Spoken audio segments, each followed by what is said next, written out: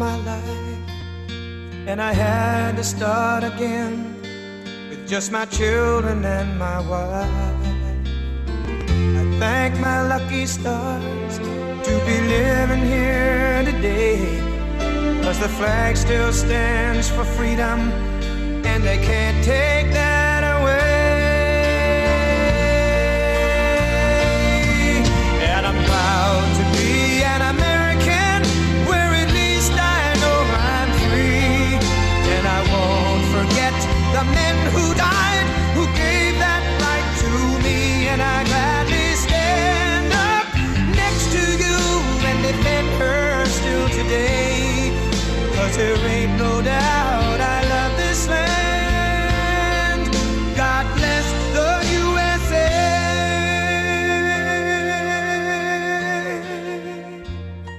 Welcome to Battleground. Today is Friday, October 23rd, and we are days away from the general election.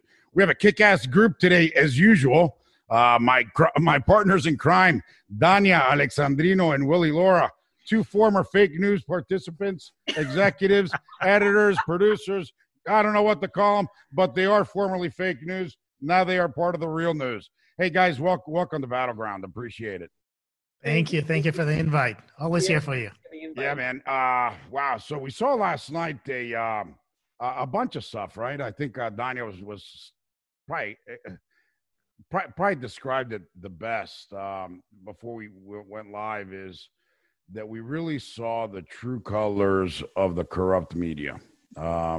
We've seen this entire Hunter Biden story, Joe Biden story, his brother's story, taking money left and right from all over the place, and the media just refused to cover it. There was a presser yesterday for a former partner talking about the bribes and percentages, and nobody covered it except Fox. And then, of course, you had fake news, CNN, our friends over there who refused to cover it at all. And on top of that, they were spinning. They were sitting there spinning, talking about, how the DNI and the FBI and the intelligence agencies have come out saying that the Russian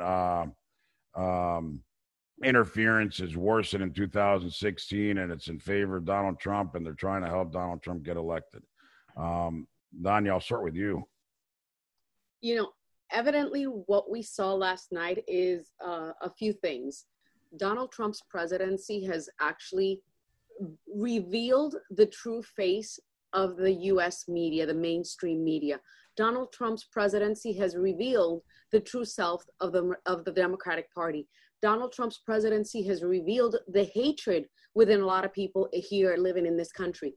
Donald Trump's presidency has revealed what the swamp is really all about. We've all heard mentioning the swamp, the establishment, but we never quite understood what they were referring to. I mean, I remember I got interested in politics at a very early age. My mom used to think I was a crazy teenager because I used to watch presidential debates when I was 15 years old. And she's like, "What is wrong with this niña, Dios mío?"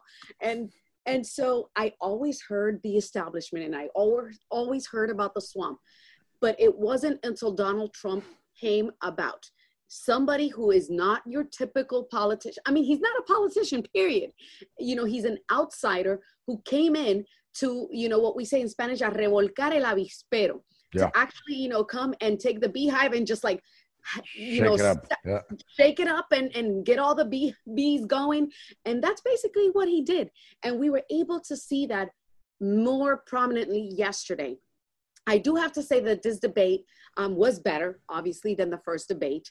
And even the moderator impressed me a bit, although she did show her true colors a few times. She was a lot better than Chris Wallace. But Donald Trump, has come to reveal the true identity that a lot of people have been hiding for a long time. And it's, how the media is biased towards the left, how the media is biased towards the Democratic Party. And now they no longer hide it. And it was evident all yesterday. That's right. Hey, Willie, talking to a lot of people outside of media, just regular civilians, as we call them, that are I guess somewhere in there in the independent spectrum, right? We're saying, well, I don't think that Hunter Biden story, I don't think that whole thing is going to stick. I don't think, that's going to change any voters' mind. I think, people in general understand that politicians are corrupt. I don't think that's going to make change any votes or make anybody, support Trump or not want to vote for Biden. What do you think? I think, and I go back to what was said during the Obama administration when they were trying to pass Obamacare. Now, one of the architects of the Obamacare said publicly that they passed that bill because of the stupidity of the American people and the American voter, which was and not only an insult, but it's just laughable that he can say that and not get challenged. I think what we're seeing right now is one of the biggest political scandal in history, because now practically, if this is true, what is alleged, obviously the FBI is investigating. They had this for about a year. Biden becomes now somebody it becomes a national security issue because he can be played by the Chinese. If in fact the son took $3.5 million, the fact that they're trying to spin it as a Russian disinformation campaign is ridiculous. And I tell you why. Because if the Russians had this information of having Hunter Biden doing the kind of stuff that we've seen in some of the pictures that they've been leaked and what people have reported that he had on that disc, it will be a treasure trove for the Russians because they'll be able to manage the White House. They'll be able to manipulate Joe Biden if he becomes the president. So the fact that they make that spin is completely a joke. It is a joke because not only the FBI have this computer for over a year, that now people are questioning what is going on inside of the FBI. Second, the former associate of Hunter Biden had a meeting with the FBI. He gave everything to the FBI. So there's no conspiracy. There's no disinformation. This is what happened. And in the real journalistic world, this would have been a massive story to cover. Right. All the networks should have been behind.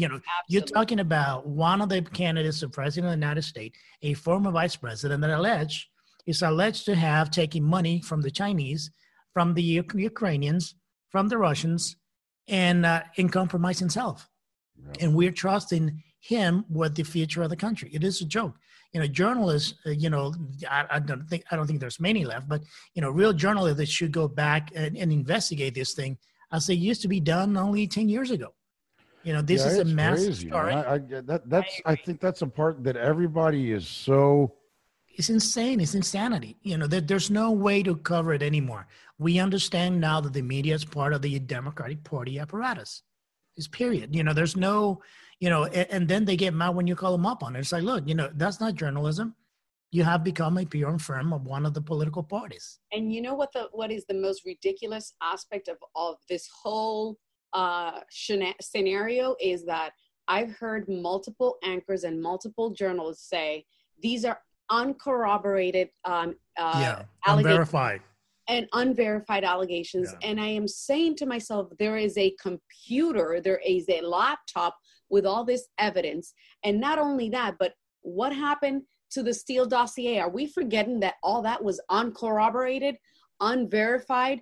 But the Kavanaugh investigation? 2 years? Yeah, the Kavanaugh. Yeah. They ran with it for 2 years. And we just recently found out 2 weeks ago via some declassified memos that John Brennan had written a handwritten note saying that it was all an actual sting procreated by Hillary Clinton to deviate attention from her 30,000 emails that were deleted. So it was actually a fake, a fake news issue, a fake issue created by Hillary Clinton in order to deviate attention from her scandal. Yeah, it was. But the problem is the journal is supposed to verify that information. Fox News has done so. They have reached out to the people that those emails were sent to, and they verified that they were real. Mm-hmm. The reason why they continue to call it that way is because Joe Biden continues to say that it's Russian propaganda. But he doesn't deny that the emails are there. And that's a great point, Willie. At no point has the campaign, has Joe Biden, has Hunter Biden, has an attorney, has anybody denied the authenticity of those emails, of that laptop, of those communications. Have you realized that? Yeah, That's the key part right now, right? Yeah, They have not they denied can't. it in the laptop. They can't do it because it's in the hands of the FBI, and they have all that information. So now they're going to say, "Well, the FBI is part of the Russian campaign." It's just ridiculous. It's a lack of journalism. It's serious stuff. We're trying to put somebody in the White House. The country is voting between President Trump and somebody that could be fully compromised by any of these enemies of the United States, either China or Russia or North Korea or Ukraine. And he probably is. I mean, at this point, he's totally not just compromised. He's bought, right? Because they paid him billions of dollars. So exactly. And it was funny. The question they asked him during the debate is like when he said when Trump confronted him with him, it's like, look, it doesn't show the $3.4 million on my tax return. It's like, whoa, I don't remember any corrupt guy putting in his tax return that he's getting a kickback. Yeah. It'll be like the first time, right? Yeah. So it was a complete joke. Well, those are very lawyered, prepared statements too. If you hear, of course, they're very rehearsed. So so now on to the debate. I guess that's where you took us, Willie. Yeah. Danya, what'd you think? I know you were excited to see a debate and some civilized dialogue, huh? Absolutely. There was some civility last night. And let me tell you, I was rather impressed because one of the things I mentioned in my radio show and in my Facebook Live show is that I was expecting a part 2 of a Chris Wallace tag team battle against the president. But and we saw it to a certain extent, but there was a lot more civility. I was also impressed with the fact that Kristen did ask Joe Biden. Obviously, it was more of a softball type of question, but she did ask him about the Hunter related scandals and allegations. And she did ask him about fracking, but they were softball questions. It was more based on like, can you clarify this for us? Right. It wasn't, a hard pressed question, but at least she did. So I have to give her credit for that. So much so that even the president recognized that she was being a lot more civil than Chris Wallace. And he told her, he's like, I congratulate you, thank you. You're actually being pretty fair. Yeah. And I do have to say that, I mean, there was some civility there. I do have to also recognize that I know a lot of Trump supporters were expecting, their regular, boxer, the man that comes out on the ring and just throwing left jabs, right jabs, uppercuts, and just knocking his opponent to the ground. And we didn't see that. But I actually appreciated that because I believe he won by technical decision, not by knockout. And I think that was better off in the long run because it demonstrated a man of state. What do I mean by that? So we're used to seeing Donald Trump, a warrior, somebody who's not a politician. Yesterday, we saw the president. And I think that that's what made the difference yesterday. And he pressed Joe Biden a few times. And I think that, he put him up against the cords and that's what up against the ropes. And that's what it comes down to in a boxing match. You put your opponent up against the ropes and you start, hitting him. And I think he did that masterfully. The only problem is that now boxing is no longer, a majorly watched sport. Everybody's into the UFC now. So, so we want to see the cage. We want to see some ground and pound, and it didn't happen. I love boxing. I think this debate, I only have to watch it twice to read the transcript, like I did on the first time. But this is what Trump, what he achieved. In my humble opinion, it's like on the first debate, he demonstrated that not only he can fight, that he can take a punch, because he went against not only Biden, but he went against Chris Wallace. Yep. And against the narrative. So he was in a fighting mood. In this debate, he went into policy. He actually took his time. He demonstrated that not only he can fight for the country, but at the same time make his political point and to his agenda. He talked about COVID-19 and what he did. He called off Biden when he said, look, you were calling me xenophobia when I stopped China from coming in. Everything that you're saying about COVID-19 and what you're planning to do, we're already doing. He called him up many, many times about you being in power for 50 years. And, now you want to do things that you haven't done in 47 years. So, he made his point. When he came to immigration, he made his point. When he came to energy independence, he made his point. When he came to Obamacare, that now is going to be called the Biden care. So, he actually, in terms of a policy, he made his point as president. I give credit to Kristen because she managed herself really well.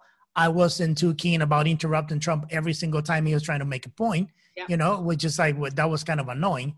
I know that she wanted to bring as many different items and issues to question that's completely fair. But when the guy's making a point, you need to let him finish making that point because it's really important. You might lose that opportunity to bring an issue that is not even sometimes relevant. Like, we talked about they talked about climate change. Trump said, look, I got off of that club. And obviously now the U.S. has the lower emission of CEO in the world, and China and India and all these other countries have not done anything. So what did we win by leaving? Actually, we won. We didn't lose anything. Yeah. So he's making policy points and why he's doing things. People may agree or not the way he does it. They may not agree. Because Daniel was saying he's not a politician. The guy is not a politician. And whoever knows Trump, he's been like that his entire life. He's not a different Trump. That's just the way he is. And he's not coming around with anything. He's like, look, I like you or I don't like you. And, this is how we're going to play my game. Yep. He talked about the IRS scandal during the Obama administration. He talked about the spying operation. He talked about he continued to bring up the laptop. He continued to bring the $3.5 million payoff from the Chinese. And those things are newsworthy.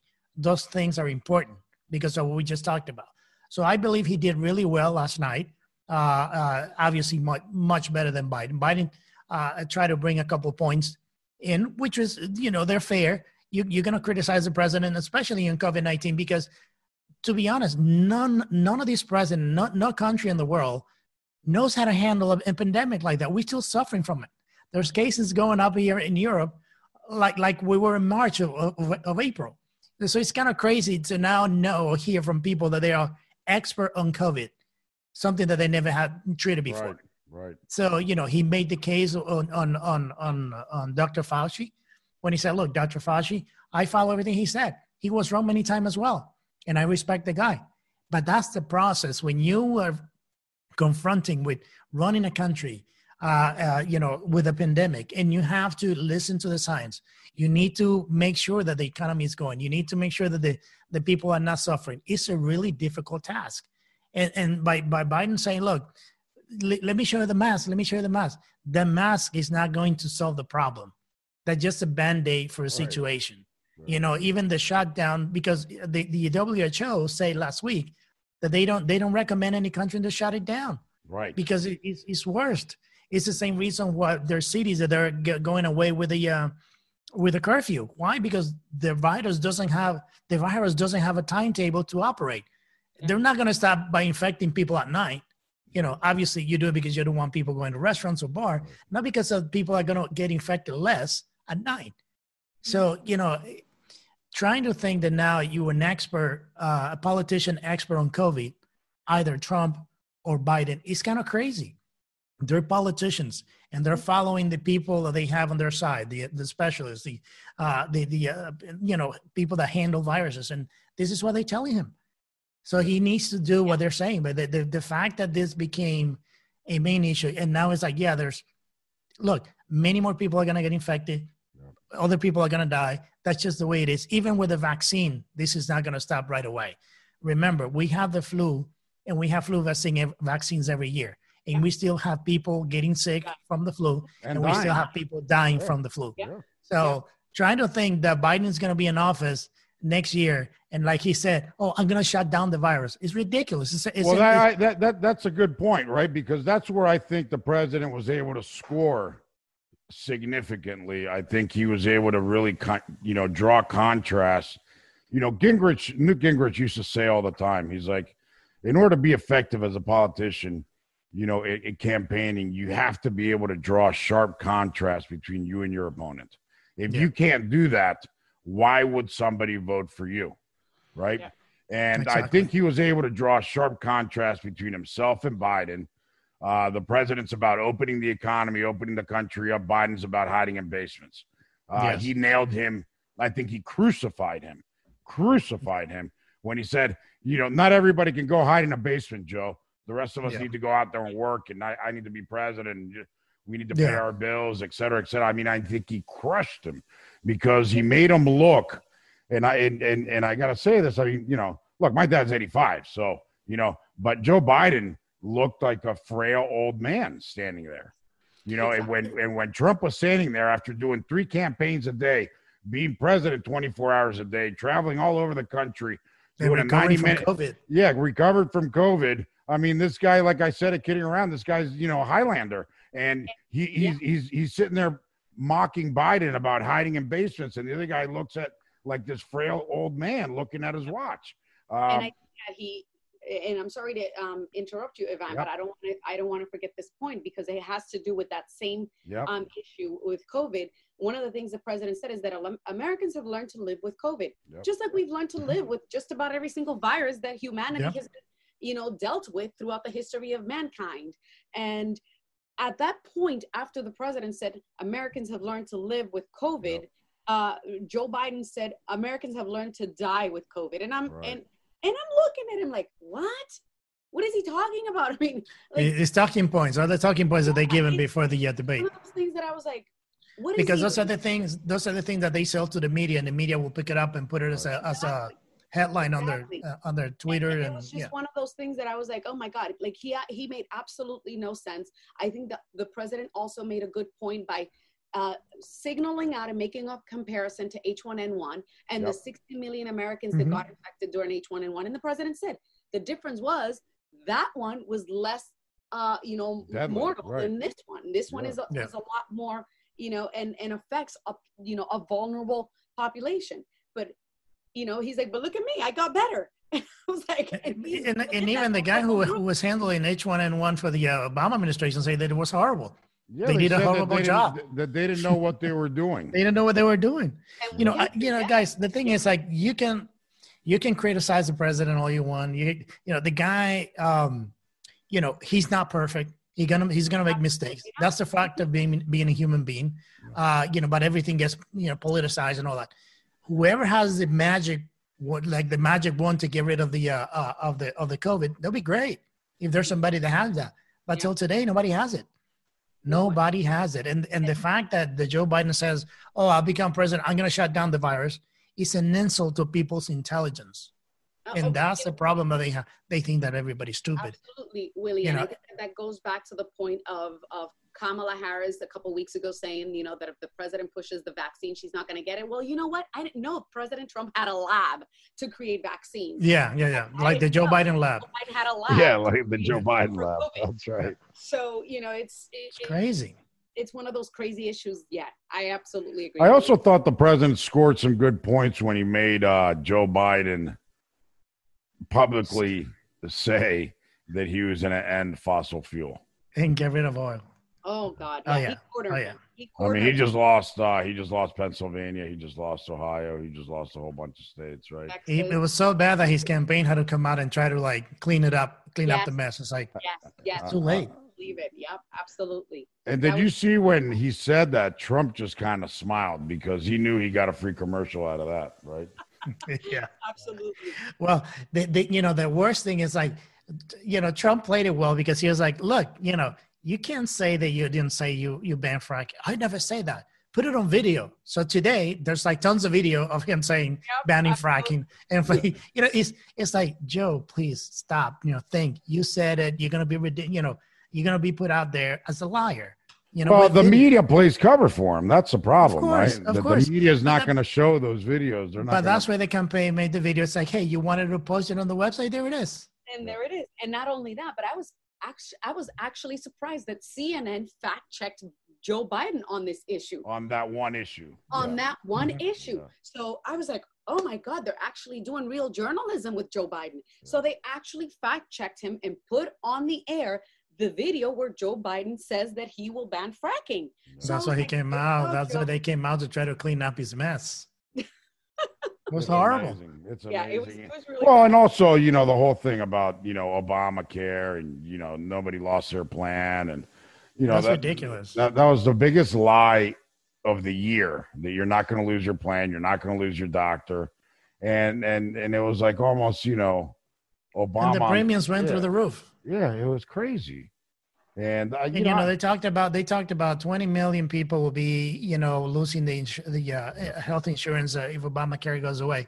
Well, there's 180 million people that have their private insurance that they enjoy what they're doing.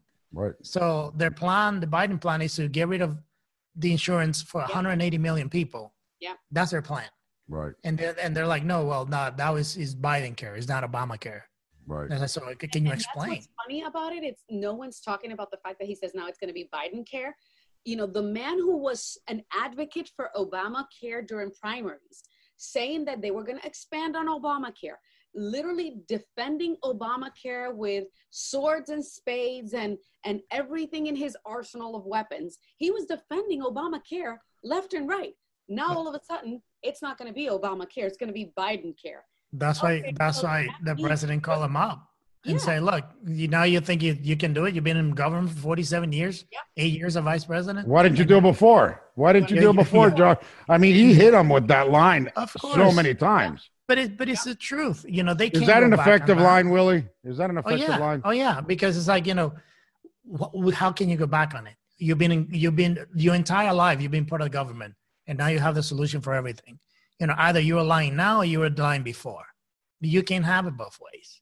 And that's basically what happened. But you think about this. This is a guy with President Obama. They couldn't put a website of Obamacare to launch it, not only on time, but that actually worked. And now they're telling you that they're going to fix the healthcare problem for 200 million, 250 million people. I want to ask Danya a question. So when we look at the polls, I don't think, anybody really believes that the polls are accurate right now. We know there's an oversampling of Democrats, et cetera, et cetera. But if you look at them, we're better off right now than we were 4 years ago compared to the Hillary Clinton numbers, right? Where the president was down tremendous, by larger margins. So I think I think it's going to be a much better result. But my question is this: last time he won the suburban housewives, the suburban women, he won the suburban women vote. Historically, you can't win unless you win the suburban women. But this time around, I think there's a big electoral shift happening. And we saw that play out last night. And we've been seeing it play out very subtle. The president and his campaign have been really, really targeting, Hispanics, especially African Americans.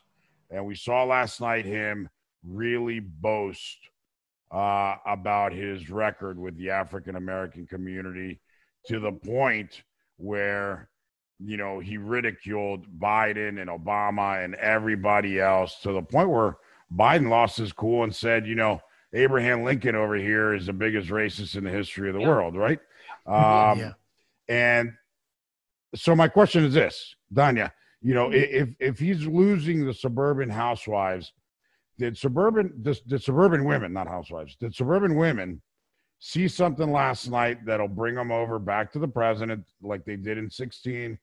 Or will the Latino and black vote be enough to overcome that gap? I know that's two questions there, but. Yeah, well, this is, and I'm stealing some of your own words from a couple of weeks ago, Ivan, and you said all the president needs is to win the same amount of states and the same people that he won last time. To that, we add the fact that the support for the president has increased dramatically among Latinos and among blacks. Yep. So, if the president were to lose the suburban women, but yet increases the support among blacks and Hispanics, he still has a good chance of winning. And I think that last night he was able to do a couple things. He was able to prove to Joe Biden that if suburban women are against establishment politicians, that's what Joe Biden is. And it was evident at one point when Joe Biden, during the discussion of COVID and all this stuff, and during the discussion of the corruption associated with Hunter Biden, he said, this is not about my family or your family. This is about your family. He's looking at the camera and talking, manipulating the people. And what did the president say as soon as Joe Biden was done? You see, you're just a typical politician, Biden. And so And so that right there, I think that was that hit home for me. You know, I mean, I don't live in the suburbs. I live right outside the suburbs. I'm a countryside girl, and that hit home for me. I was like, exactly. We don't want a politician. We want somebody that's going to come and it's going to, you know, shake up that beehive and let all the bees get out and you know, and bring change, because he's been there for 47 years and hasn't really brought any change. So what makes anybody think that after 47 years, he's going to actually bring that change? And, you know, and another point where the president actually, you know, drilled him on is, he said, well, you know, we can't focus on the past. Well, then that's exactly what you're doing, Joe, because you're pointing at a bank account that Trump had in China when he was a businessman. That's the past. So I think that I think the president was able to land a lot of issues that resonate with suburban women, maybe not the issue of COVID, because, you know, a lot of suburban women are really emotional in that aspect, you know, oh, they're overprotective moms, oh, they're this, oh, they're that. And perhaps, you know, that issue didn't resonate with them. But Did the tone help? Did the tone help?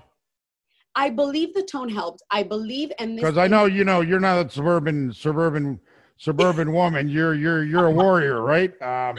But even a warrior like you know, a UFC girl, you were still shaken up after that first debate. That was a little bit too much ground and pound, too much beehive. That was a little too much for me. Yeah, that was a little too much for me. It was el gallinero. That's right. And I think that yesterday was a whole different issue. Those that love the warrior. Did that tone work for women that get turned off by him? I believe it was a different tone than the first debate. I believe that he was more presidential. He was more of a statesman than he was that warrior that is getting in the ring to combat and to knock out his opponent. He didn't knock the opponent out. He won by technical decision. And I think that that's what it comes down to. I mean, yeah, I'm not great in sports, but I mean, I love boxing. So that's how come I use these terms. Well, talking about the boxing, I saw it kind of like the Muhammad Ali kind of thing. You start giving little punches, and then you get the knockout at the end. You know, it was funny because, you know, for me, there's a difference between hearing and listening, right? You can hear something, but actually listening to something. Trump made a really good point yesterday when he said, look, with the African-American community, I actually got something done. You know, you tell me the last time you did something for the African-American community. It's like, that was huge. It's like, you know, I passed all these reform that you didn't do in 47 years. And you're talking about the African-American community. That I think, Willie, and sorry to interrupt you, but I want you to keep going on this.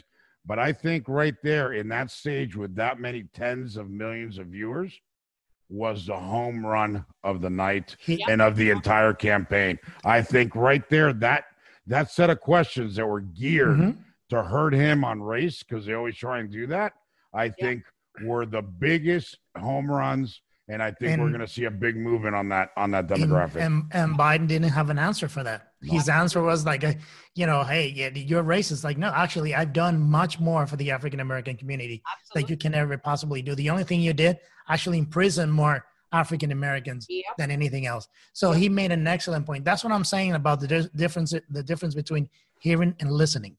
The other part of it in terms of the Latino vote, it's like when Biden said that in his first 100 years, he's going to put something that is going to give citizenship to 11 million undocumented, put him on the path of citizenship. It's another insult. You know, he was vice president with Obama.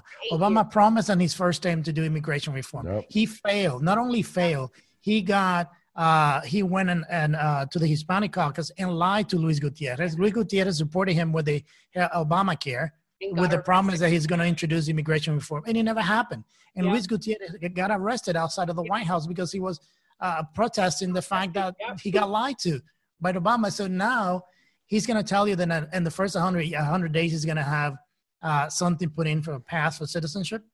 Latinos need to pay attention that not only that's a lie, it is impossible to do in the first 100 days. Absolutely. So, and that's, and I was saying. But that's the same exact lie that Obama used, and then he deported 3.5 million. Exactly. Latinos, right? And he was the vice president during that, right? Yeah. Exactly. Yeah, and the other point is when Biden started hitting them with, there's all these, children they can't find that are in cages. He said, well, who built the cages, Joe? The cages, yeah. Who built the cages?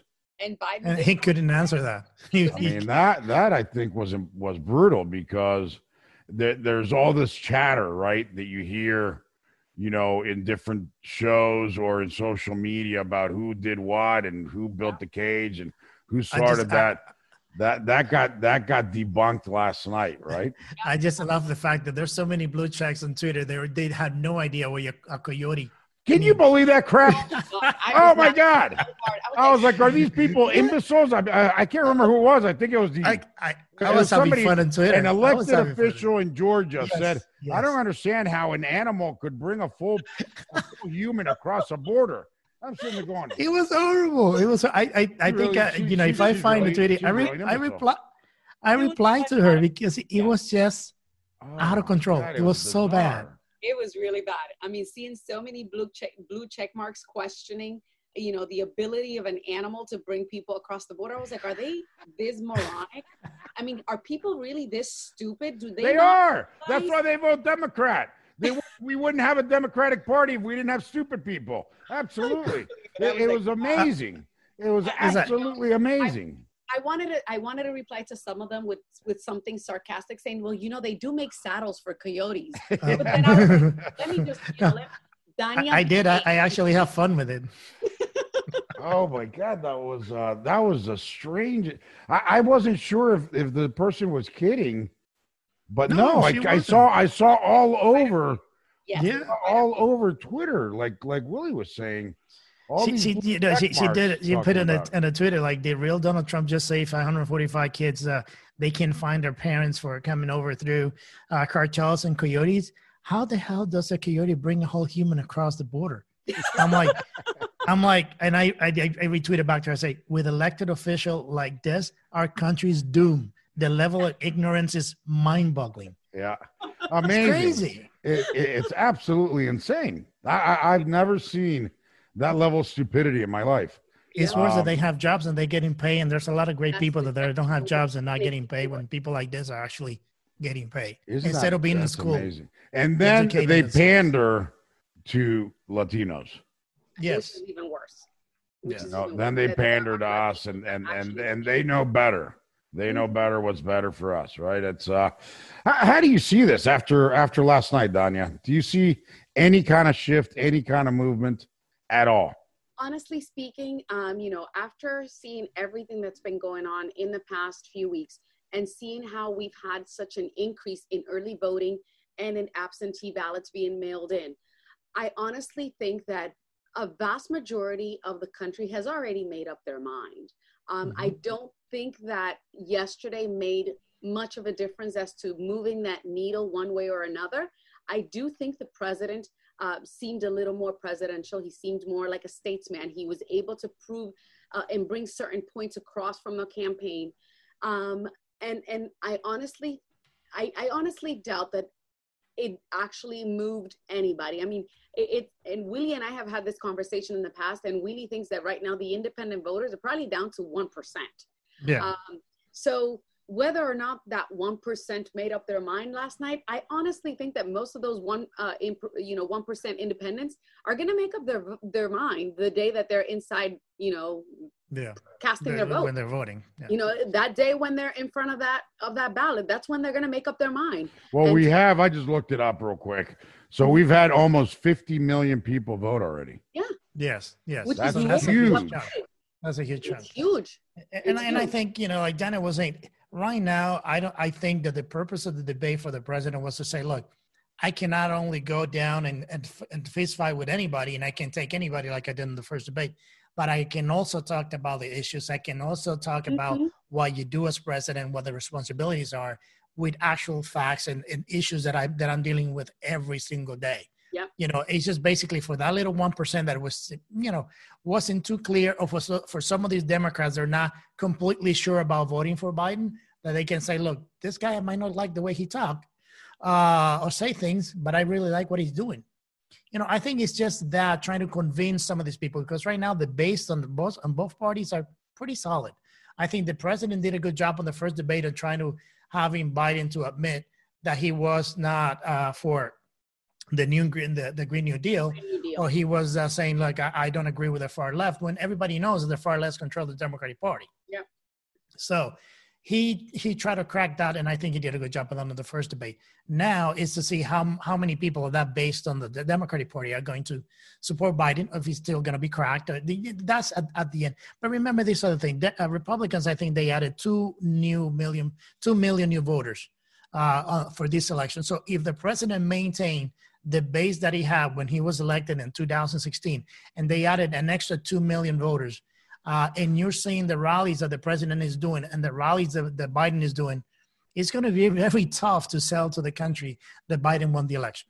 And that's a great point, right? Because I was going to ask you that. So, you know, you see that enthusiasm gap. You see some early voting. You see the lack of enthusiasm, not just with Biden, but also with Obama. It was funny when he was like talking on the bullhorn. Yeah, I mean, people in front of him. Yeah, I mean, there are more cars parked outside of Walmart that is at his rally. You know, it was, and to be fair, Walmart does get pretty crowded. You know, but yeah, but you know, it's you know, he's not driving any big crowds, and you know, we saw a president that's been doing 3 rallies a day, running the country, like Willie said, recovered from COVID. Did a 90-minute, you know, debate with Joe Biden, constantly being interrupted by Welker, and he gets off the stage, walks up to his staff, and says, "Let's finish this," and walks towards his motorcade, ready to roll. Right? I mean, this guy is a fighter. He's fighting to the end. He's you know, the other guy's going to run in his basement and put a lid on until Election Day. Right? Yeah. Do the American people respond to that energy? You know, I think the American people right now, there's 2 things in their mind. Obviously, COVID, the economy are the main things that are driving people to vote yes or no than anybody. Yep. The difficult part of it is like it's really hard to convince somebody that you're going to do a better job or something that you have never done. Yeah. Because Biden have never dealt with the virus, had never dealt with the pandemic. Well, the H1N1, right? And they had disastrous numbers, exactly. Right? So yeah, and the economy is coming back around. The numbers are getting, you know, looking better, you know, but because we're not shutting down the economy. And those are the things that people care. Your 401k, your retirement plan, those are the core issues for people. Mm-hmm. So I think the president just, you know, he made his points in terms of those issues. It's like, this is what I've done. And this is what you have not done in 47 years. Exactly. And I think that was pretty clear. That was pretty clear. Exactly. And I think that he made a very clear point of differentiating the 2 of them and setting himself apart as, I'm not a politician. You're a politician. And I think one of the best lines is, I'm president because of the failure of Obama and you. So I'm here because of you. Had you guys done a good job, I wouldn't be president.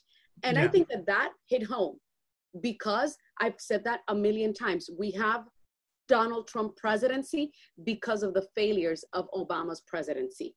People were tired of someone who had pretty rhetoric, who was a good orator, but who did so bad in so many different issues and so many different aspects that people wanted something different. People wanted someone different. And that's how we ended up with Donald Trump. Like him or hate him, Donald Trump is a result of a failed Obama-Biden administration. And I think he hit home when he said that to Biden. He actually said that to Biden. He's like, I wouldn't be president if you guys did a good job. Yeah. Right? Yeah. Exactly. And the thing is, and the point is the following. Politicians, most of the time, promises and empty promises, and nothing happens. Donald Trump said, look, I kept most of the promise that I made. Yeah. You know, I promised you that, I did it. I promised you this, I did it. I promised, you know, I get the troops out of wars, I did that. Create new jobs, I did that. Obama said that those jobs were not coming back, I did bring it back. So basically, that's the main difference between a politician and somebody that is not a politician. Trump, like Daniel was saying, you may like him or not, but, you know, what he promised is what he did. Yeah. You know, you might like the way that the other guy speaks, but, you know, he's full of, you know what I mean? He's like, he doesn't get anything done. And not only that, Willie, but to add to that, and I'm sorry to interrupt you, is that one point during the debate last night when they were talking about the vaccine, Kristen Walker tried to, corner him and saying, so do you promise that the vaccine is Right. going to be available in a few weeks? And he's like, no, I'm not going to make that promise. But I don't have a lab. I am telling you this exactly because, and that's what it comes down to. This guy will only make promises that he knows he's going to fulfill, but he's not going to sit there and promise that a vaccine is going to be available in 3 weeks. Because he doesn't have a damn lab. Right. And he has to rely on all these labs working on the vaccine. And I think that's what comes down to. Someone who knows what the limitations are, someone who knows he's a businessman, he's not your typical politician, he's delivered on those promises that he knew he could fulfill, and the ones that he couldn't, he just doesn't make a promise that he knows he's not going to keep. And that's on top of a Congress that is blocking every single thing that he put out.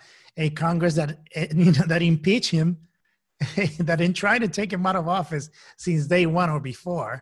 That's kind of tough, trying to run a country, against not only the COVID-19, the media, the Democratic Party, the establishment, the swamp. Is really hard. Imagine Biden under that circumstance. Do you think he will survive that? No, absolutely not.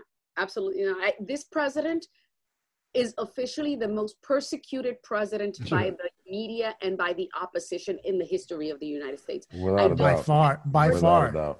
It's not even close. And I think that for him to be able to have accomplished what he accomplished, considering how he was persecuted and prosecuted, because let's be honest, many times the media was prosecuting him, then it's commendable what he's been able to do. Yep. Hey, Willie, predictions. What do you think, man? We're 11 days away.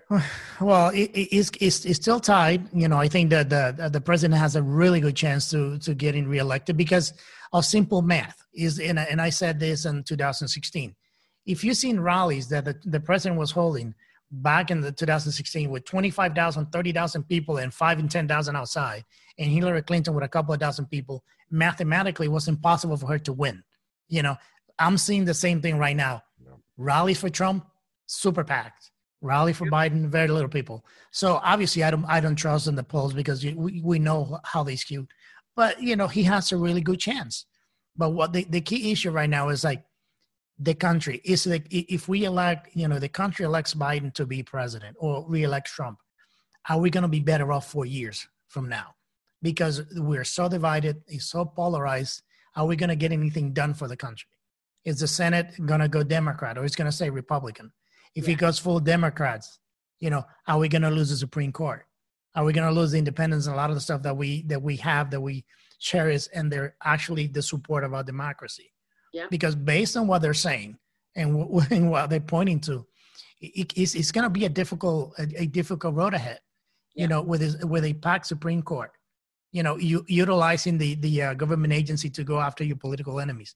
Things that you're seeing in Venezuela and in Cuba. You know what I mean? That's the cold fact that people needs to understand what we're facing.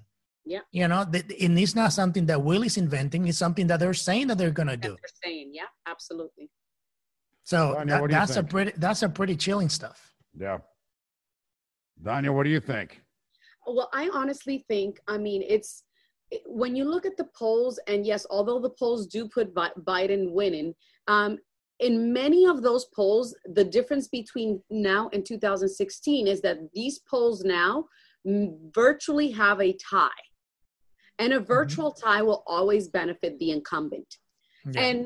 And like Willie said, when you compare the rallies that the president is having, and when you compare the rallies that Biden is having, and you compare all the other issues, you're like, it's kind of like not mathematically possible for Joe Biden to win. I think that many Americans understand after the riots we've had this year, after talks of defunding the police, after talks of packing Supreme Court, I think many Americans understand that the preservation of the republic is at stake, that the preservation of our Constitution is at stake, that the preservation of the United States of America and the greatest nation in the world is at stake this coming election. So, we have an election of tyranny versus the republic,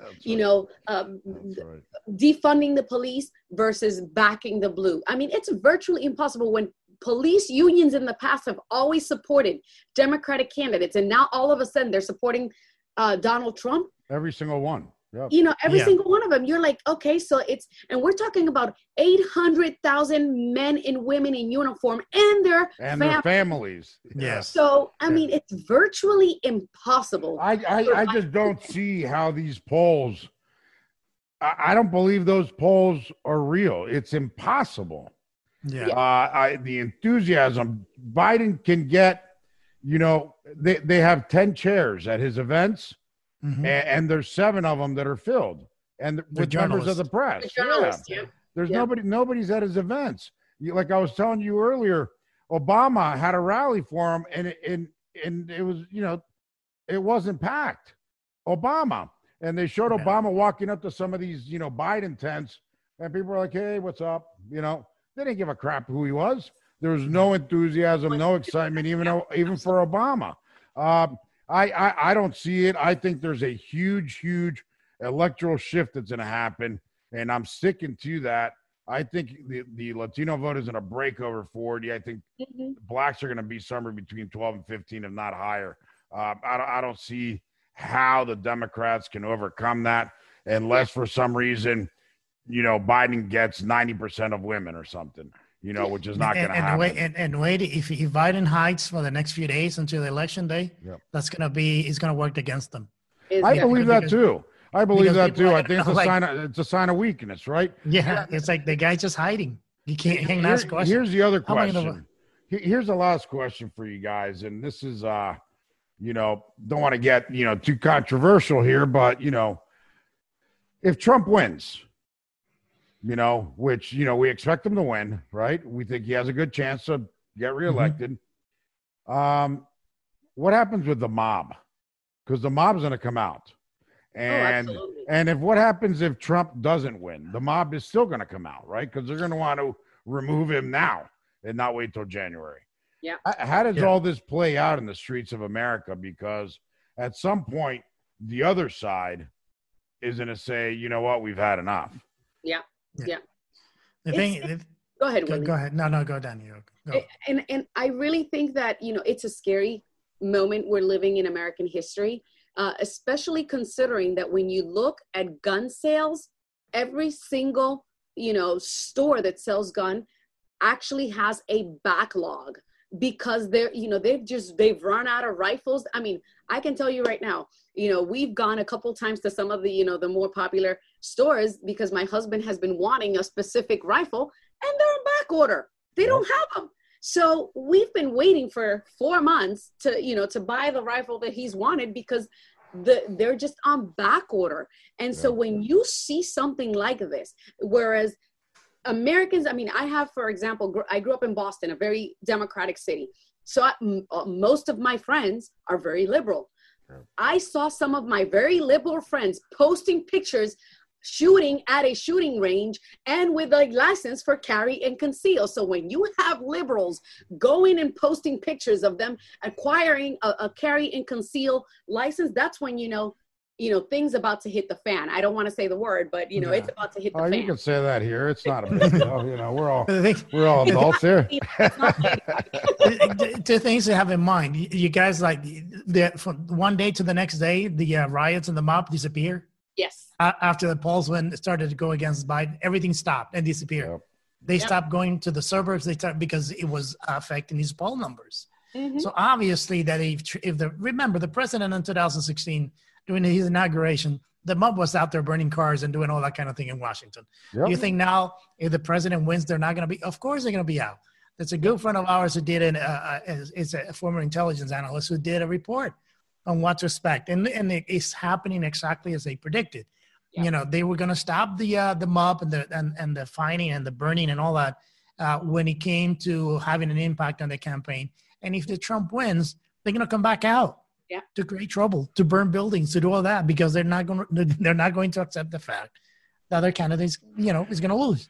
Look, I had Jim Hansen the other day on Battleground. I don't know if you guys know Jim. He's on Fox all the time. Yeah. So you know, former Special Forces, good guy.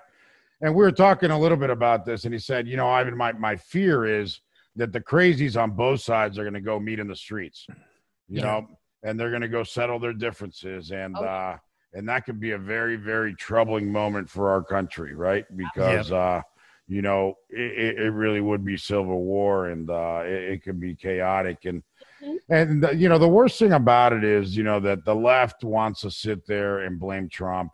And then you have all these anti-Trumpers, establishment rhinos, Republicans that also want to blame Trump.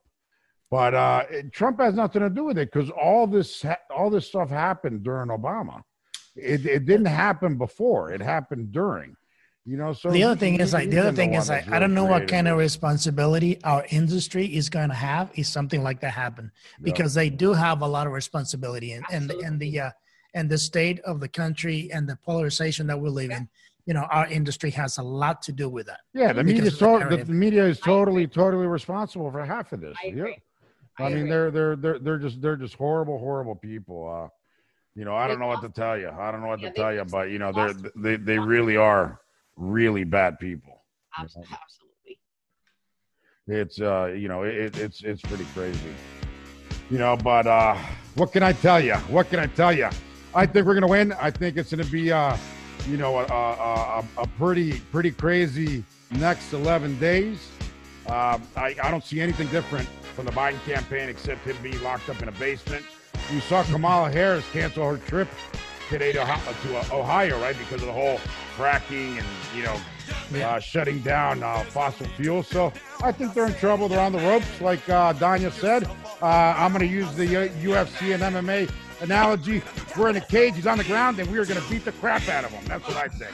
So, you know, it is ground and pound time, and we are not winning by points, Danya. Sorry. We got to knock them out. So anyways, both of you guys, I appreciate you. You guys are awesome, and we'll see you hopefully next week, right? Next week. It's fun to stay at the YMCA. It's fun to stay at the YMCA. They have everything for your men to enjoy.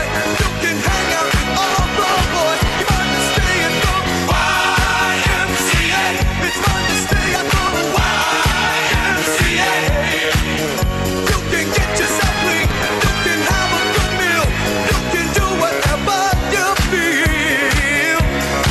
This podcast is a part of the C-Suite Radio Network. For more top business podcasts, visit c-suiteradio.com.